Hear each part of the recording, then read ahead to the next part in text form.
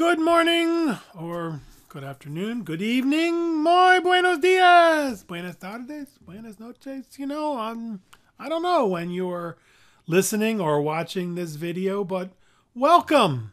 Welcome to Business 121 Financial Planning and Money Management for Fall 2020. Finance in the time of COVID-19. And you know what? I can take off this mask.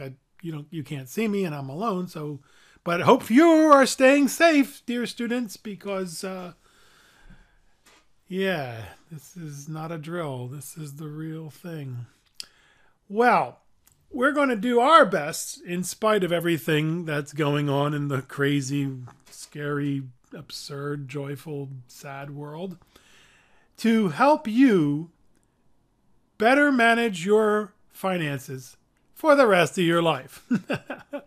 And my name is Frank Paiano. There are other places for you to be introduced to me, and you're going to introduce yourself. I am the instructor. I am the luckiest guy in the world, as I will tell you in my introduction to myself. And this class is the full spectrum. We cover the full spectrum of personal financial planning experiences. And now for some of you, much of this is going to happen in the future, but assuming you live long enough, it's going to happen. So are you ready to get started? We are going to do our best to make this the best class you have ever taken.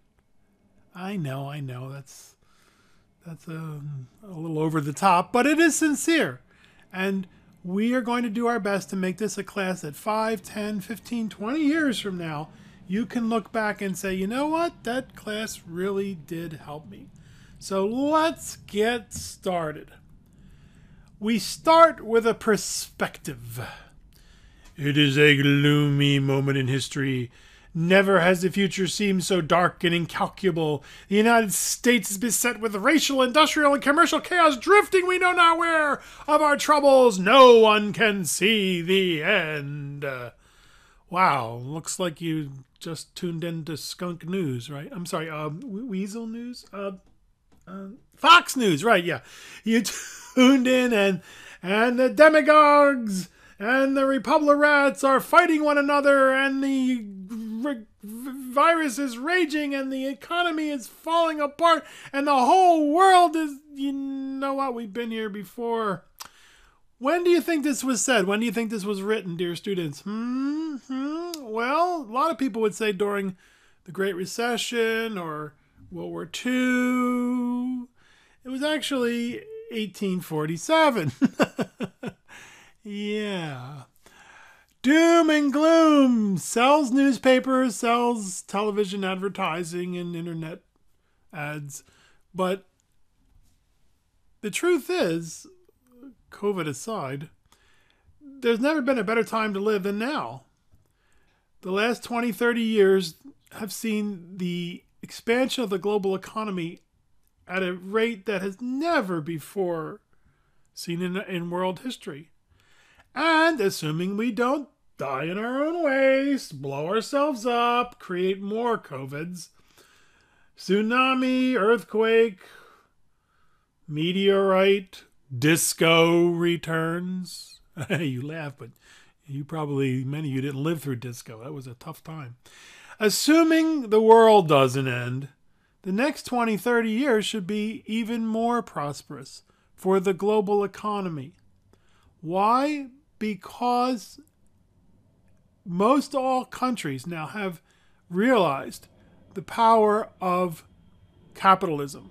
You know, it ain't perfect. Certainly it isn't perfect. Nothing is. Nothing we humans ever have created is perfect.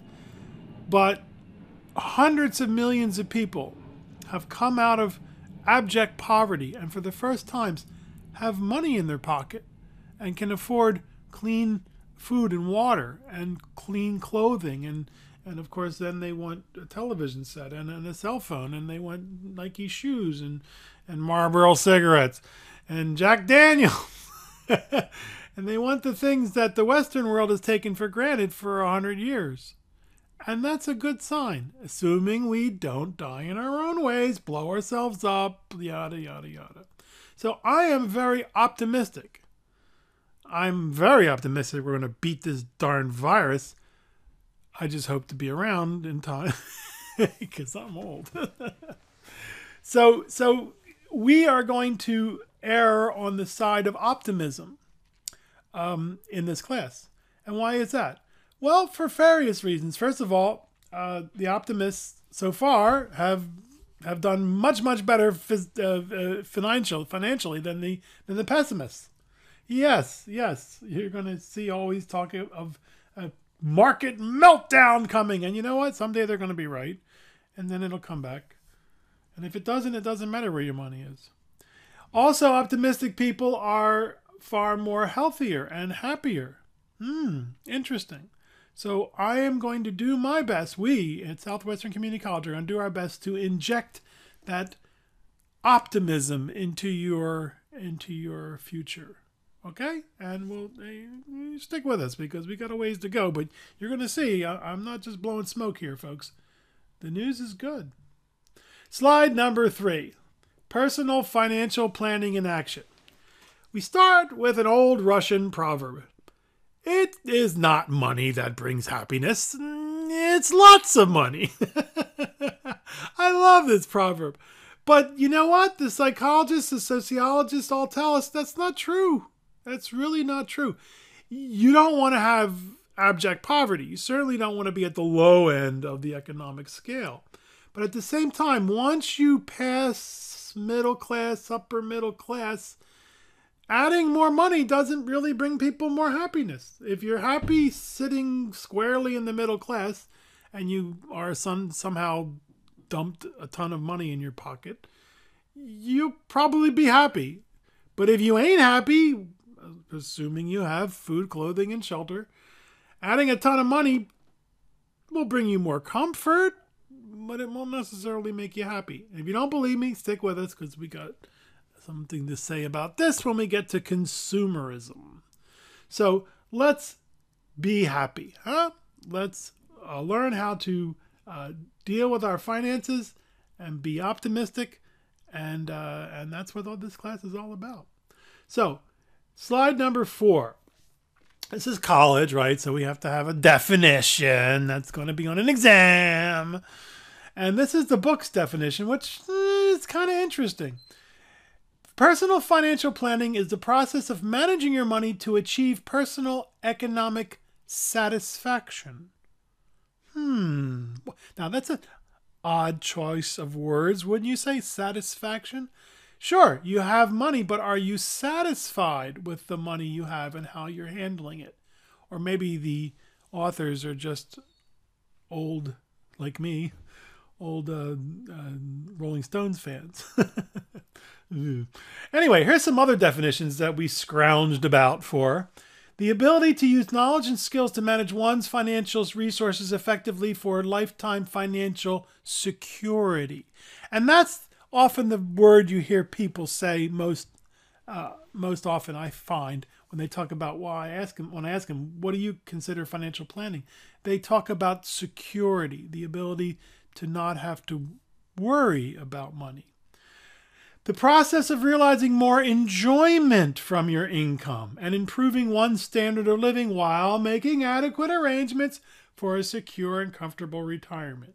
So we live today and we plan for that tomorrow. And then the last one is one that I pulled from the life insurance world, and it's a little wordy. The process of identifying assets, determining the classification of those assets in regard to both current and future needs, analyzing debt, expenses, and consumption patterns, reviewing tax status, and addressing a host of other issues and concerns. I don't like that one too much. It's too wordy. How do you define financial planning? Obviously, the one in the first one is going to be on the exam because that's the one in the book, and we have to have academic rigor. But really, it's up to you to define that. And we're going to do our best to give you the tools to help you be satisfied, secure, and enjoy your personal financial assets and resources. Cool. So slide number 5. What are the benefits of financial planning? Well, there are several, and these are from your book. Pretty self-evident. Effectiveness, increased effectiveness in obtaining, using, and protecting your financial resources.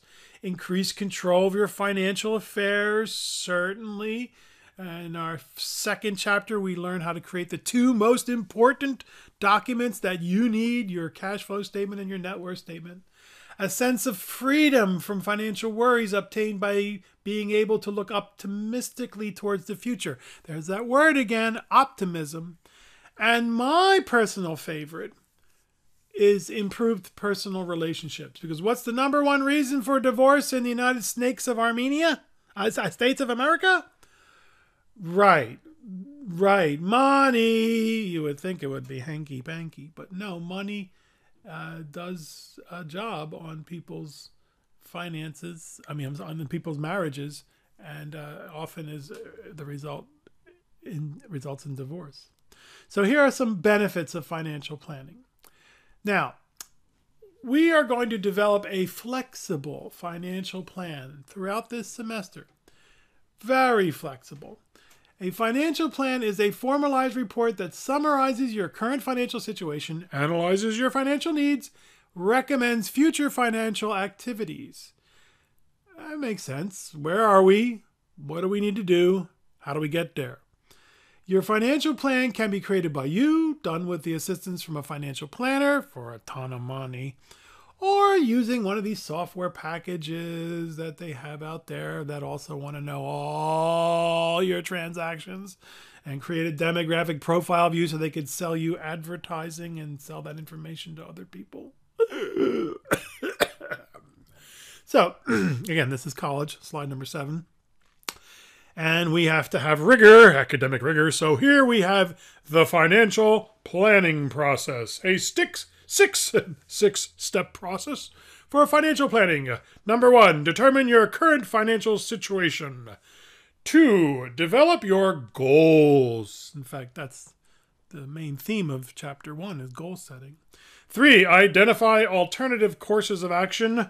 4, evaluate your alternatives, always keeping in mind opportunity costs and the risks involved in your decisions. And number 5, create and implement a financial action plan. Write it down. And then, number 6, reevaluate and revise your plan. Does anybody do all this stuff? Yeah, there are a few people who set out on this financial planning process methodically. You know what, though? They're not much fun at parties. Everybody else is out there skinny dipping by the pool. Socially distant, of course, with their masks on. And these yahoos are up in their room working on their laptop, revising and reevaluating their plan. A lot of them are accounting majors. Okay. Who have I? Don't worry. By the end of the semester, we'll insult everybody. So who have I insulted? The accounting students. My apologies. No, folks. No, you're not going to do this, folks. Maybe you will once. Here is a more realistic and typical financial planning process. Number 1, make money. Sounds good. Number 2, spend it. Okay. Number 3, go make some more money. And then number 4, spend that. And then spend some more. Wait a minute.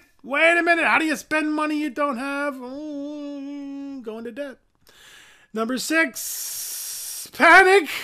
Number 7, take business 121, financial planning and money management. Yes, dear students, lots of anybody's have done this.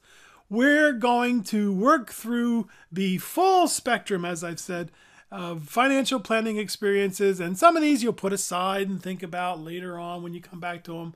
But if you simply do the cash flow statement and the net worth statement from our second chapter, which we're going to bang away hard at you, you will have done 90% of what you need to do.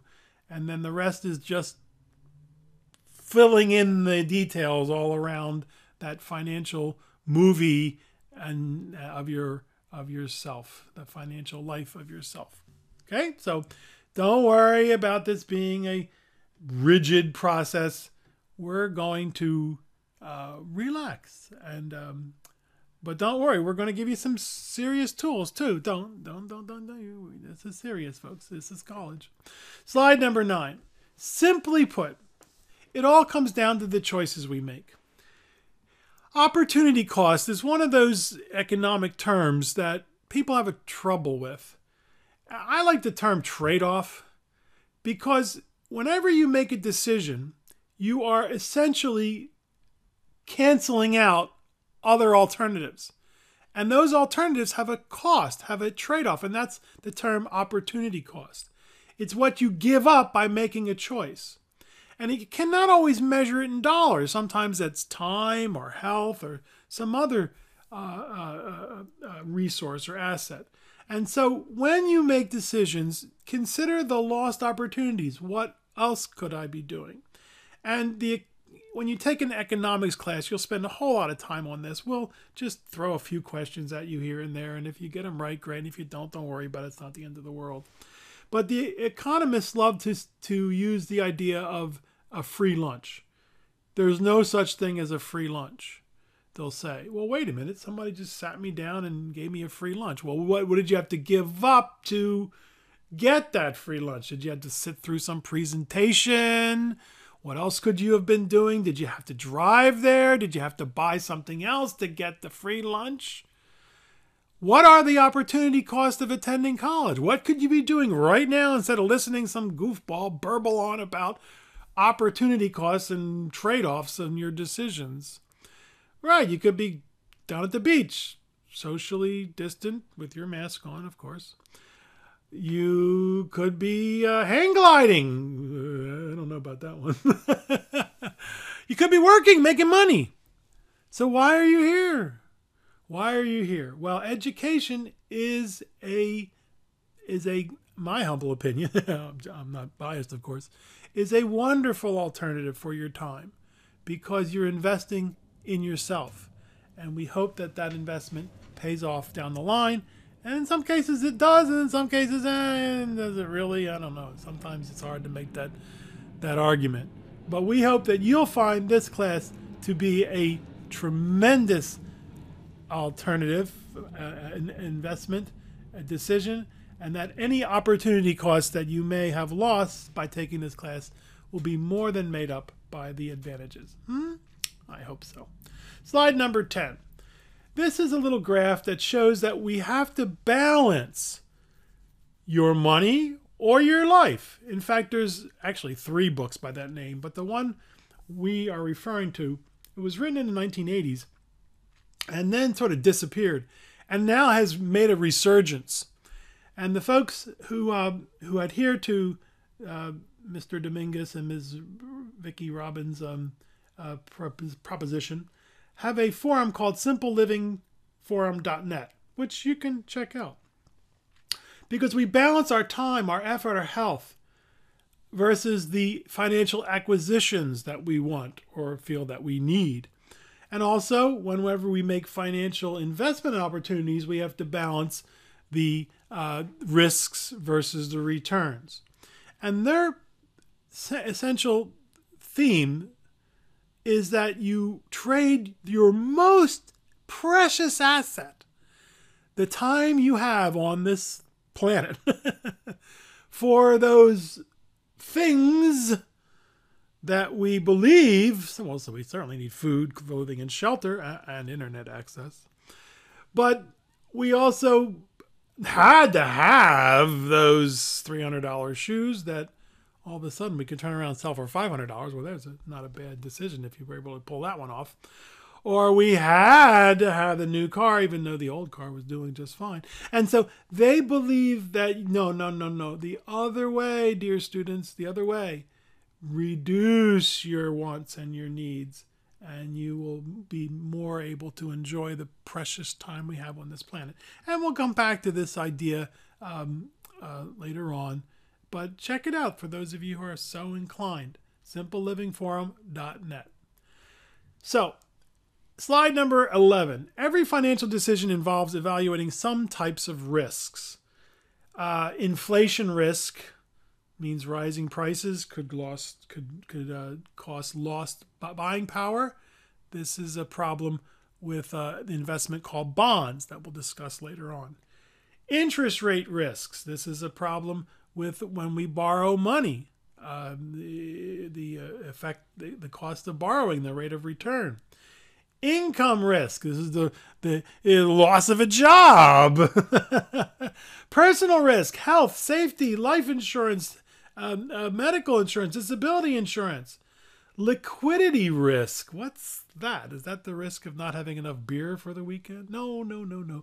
We'll discuss liquidity risk when we get to investments.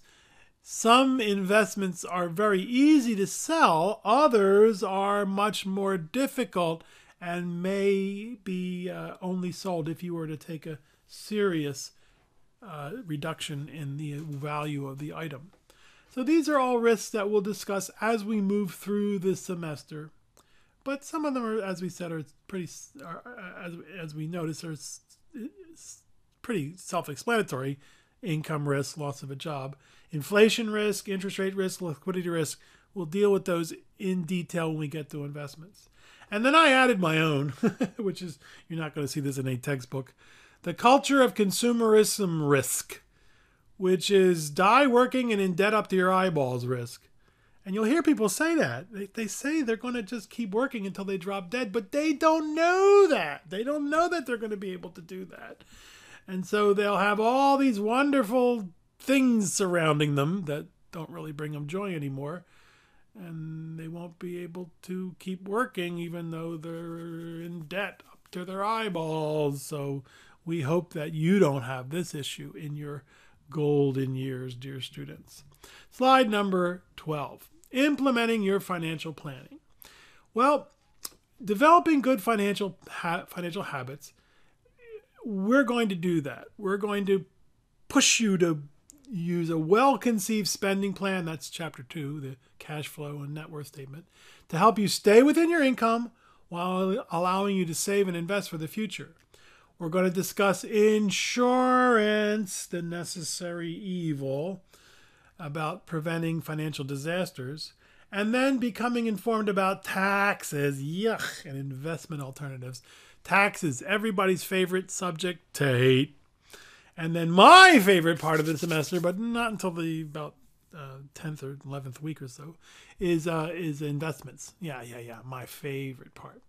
Achieving your financial objectives requires a willingness to learn and the appropriate information sources. And dear students, there are just so many resources now. Never before has this been so much in the public eye. Printed materials, books, magazines, credit unions, banks, brokerage firms want to help you. School courses, hooray, educational seminars, software, internet, and an inexhaustible supply, and sometimes useful, in my humble opinion, sometimes not, and an entire armies of financial specialists to want to take your... serve you well. Now, dear students, I'm going to say this more than once this semester. The industry needs you. Believe it or not, the financial industry needs you. They need more women. They need more people of color. They know this to be true. They are working on it. And so here at Southwestern, we have a financial services certificate and an associate's degree. And with those, you can get your foot in the door, dear students. Take Business 121, which you're taking. Business 123, Introduction to Investments, maybe Introduction to Business Math, maybe Business Law. You take a few of our classes, and you're ready to get your foot in the door. I like it. If you looked at my, watch my introduction, I'm a stockbroker. I'm an insurance agent. I love it. It's a lot of fun. It can be, nothing's perfect. But and the fact is, the industry needs you. We know. I first started a long time ago, and my boss was a woman. I'm sure she still is. She might not be alive. She retired a while ago. But she started when there were very, very few women in the industry, And she could give you just horror stories about the way the women were treated. And so that's all changed now. That's all changed. They need you, dear students. So think about it, think about it, think about it. Slide number 14. And of course, we have influences on personal financial planning, which we hold these to be self-evident in my humble opinion. Are you married? We'll discuss that later on. How big's your household? What's your employment? Marriage, birth, adoption of a child, divorce. One of the worst things that can happen to you financially in bankruptcy. What are the values and principles that you consider correct, desirable, and important? And of course, because it's college, we can't just say, how old are you? We have to say, where are you in the adult life cycle stage? Which is a very interesting phenomenon. Now, these numbers are old, right? The 2020 census is still being conducted, so next year that's all going to change. But never before have 5 generations lived. There's always been a few very old people, but there are many, many more old people than ever before. And we're all living together now, 5 generations, the matures, folks who still remember D-Day. 75th anniversary of the end of World War II. They still remember this. And they remember vaguely the Great Depression. They've been trying to warn us for decades. These are sometimes called the greatest generation. They are formed by loyalty. They were very loyal because their financial institutions, their government institutions, got them through the Great Depression, got them through World War II. And along come the baby boomers. I'm a boomer. Yeah, I am. And notice it's a pretty big group. And there was a reason why they called us the baby boomers, because after World War II, it was your patriotic duty to have as many kids as you could, because we got to beat those Ruskies. And 4, 5, 6 kids in a family was just very typical. If you only had 1 or 2 kids, there was something suspicious about those individuals, probably communist sympathizers. And we boomers rejected. We rejected the institutions because nothing's perfect, and we saw the civil rights that were denied to many Americans, the women's rights that were denied to half of Americans, the gay rights. My mother had a problem with that. She said, why can't they just be quiet? I said, Mom, you want to stay in the closet? And she looked at me and she goes, I guess so, because to her that was just too much. But eventually she came around. She was not towards the end of her life, not as pejorative towards those. It's anywhere from 5 to 10% of the population. And so we rejected, and we fought back. Rock and roll was our way of fighting back, right? And so we gave you Vietnam and rock and roll and the drug and Watergate and the economic turmoil of the 1970s. What happened during the 1970s? Well, we had disco. That was a tough thing. But more importantly, it was the baby boom generation coming of age. It was a very difficult time for the stock market, certainly for the economy, because you had all this bulge of new people coming in and wanting to get jobs and shoes and cars and houses. And so we did it. We changed the world. Some for the better, some for the worse. And along come the Gen Xers. These are people who grew up in the 1980s. And for them, they revolted against the boomers, right? Because for them, they were able to say, you don't understand, rock and roll might be cool, but we're going to play it at the Super Bowl. And we're going to play it for inaugurations. For us, rock and roll was about sinning. All day and all the night. Let's spend the night together. But no, the Gen Xers said, no, we want MTV. And the Gen Xers are the ones that get kicked around the most. They were the first latchkey generation. Yeah, because the boomers were all going to work on their own and self-actualizing and leaving the kids alone. Nothing's perfect. And for them, the biggest effect on them was AIDS, 1980s. Yeah, before we boomers, hey, free love. What are you worried about? Hey, get a STD, get a penicillin shots all over again. But no, not AIDS. And so they were also hit very hard by the housing crisis of the 2000s because that was their prime years for getting into a house. So poor Gen Xers. The millennials, sometimes called Gen Y, the digital generation, they're the most exciting in my humble opinion. Now the next generation, we're still finding out about them. Gen Z, they often call them, but the millennials are the ones that intrigue me the most. They more than anything. This is why I have personally. I apologize if I'm burbling on here for too long. This is why I have incredible optimism, because they grew up with the tools that we saw on Star Trek, and in Star Wars. They grew up with these things, and they don't have any preconceived notions about the way things should be. They have instant access to everything, and they don't look at rock and roll as something your grandparents listened to. We wouldn't listen to any music that our parents we boomers, our parents or grandparents listened to. Hey, if they like Leonard Skinner, they like Leonard Skinner. If they like the B-52s, they like the B-52s. If they like Frank Sinatra, that's fine with them. They are open to all, which is very cool. And if you notice what's going on now, the tools are just unheard of. We couldn't even think about these things.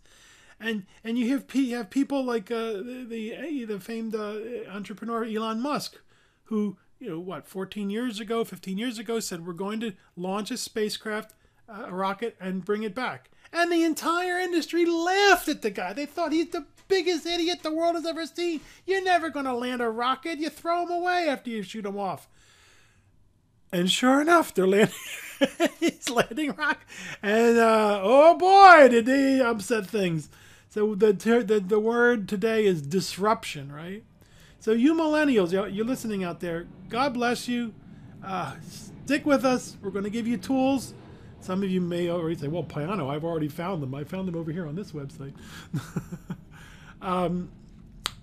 That will, should last you for a lifetime. And who knows? I mean, I won't be around to see it, but I'm really excited about assuming we don't blow ourselves up, die in our own ways, the tsunami, the next COVID, whatever. Now, the next generation, it's hard to really come up with any kind of what to say about this next generation, but they might be on steroids, the millennials on steroids, because they've never been in a situation where they haven't been plugged in. And so I'm as I said, I'm very optimistic. So and of course this is all going to change next year when we get the new census. That traditionalists will be far fewer, the boomers will be far fewer, the next generation will probably be a little bit more. So we'll see. Slide number 15. I saw this T-shirt on a SDS student, and I knew this is the best, right? So it's a little Me Too. Be careful, but guys, right, guys. What can we say? We're pigs, but we're guys. Good, better, guy and two women, and best. Yeah, some of them, the millennials, would rather deal with a computer, rather deal with a device than they would deal with other people. And that's nothing's perfect. You see 3 millennials walking down the street, 2 of them are talking on their cell phones, 1 is texting, and so make that what you will. And if I offend anybody, my apologies, but it's meant in good humor, because my son is a millennial and he gets together with his friends almost every night. They're just not together. They're on their computers with their headphones talking and playing League of Legends or whatever it is. And boy, were they ready for the pandemic, right? Were they ever ready for not having to worry about being socially distant, because they already are socially distant.